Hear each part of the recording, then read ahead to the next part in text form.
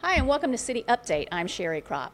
Well, as Veterans Day approaches and we honor the men and women who have served our country, we want to invite you to visit a special place right here in downtown Fayetteville, and that is the North Carolina Veterans Park. And I have with me today Bruce Dawes. He is the city historian, and he's going to give us the information about the park. Now, Bruce, this is a very special park because this honors specifically North Carolina veterans. What can you tell us about the park? Well, when the park was designed, as you said, Sherry, it had in mind honoring all veterans from all branches of the 100 counties. So everything that goes into the park is either from the plantings, which are all indigenous North Carolina plantings, to the walls that are made from soil from every one of the 100 counties. And there's other features in the park that recognize and tip their hat to every county, every branch. And it's a beautiful place when you come in. And there's different areas of the park. They have different themes. Talk about the themes of the park. Okay, the theme part is the section that is life before service. And it kind of culminates on hands on the wall. And these are castings, one hand from a veteran in each of the 100 counties of North Carolina.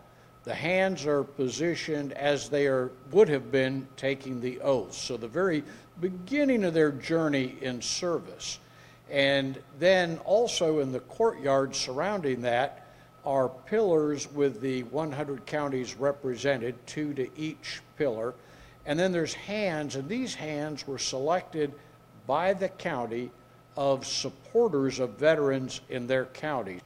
You go from that section to life in service, some really spectacular water features, and then the modern art sculptures are pieces of military salvage that have been put together with touch-tone words, dedication, heroism, just touch words that represent the veteran.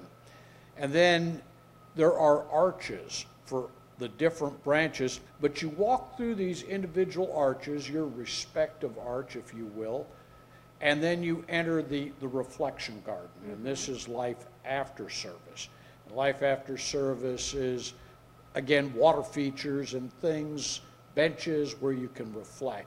There is a visitor center inside of the park, and there's some beautiful features in there as well.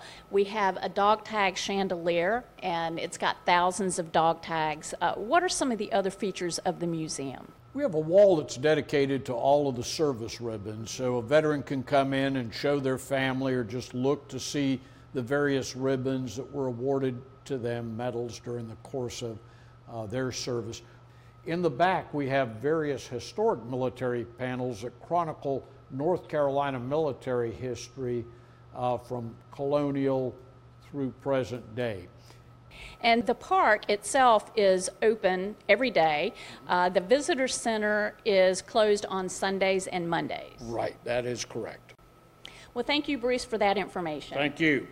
So I want to invite you to come out to North Carolina Veterans Park to see all that it has to offer in honoring those men and women who have served our country. Now, Veterans Park is located right off of Bragg Boulevard. It is adjacent to the Airborne and Special Operations Museum. So when you come downtown to make a visit, be sure to stop in. Thank you for watching the City Update, and we'll see you next time.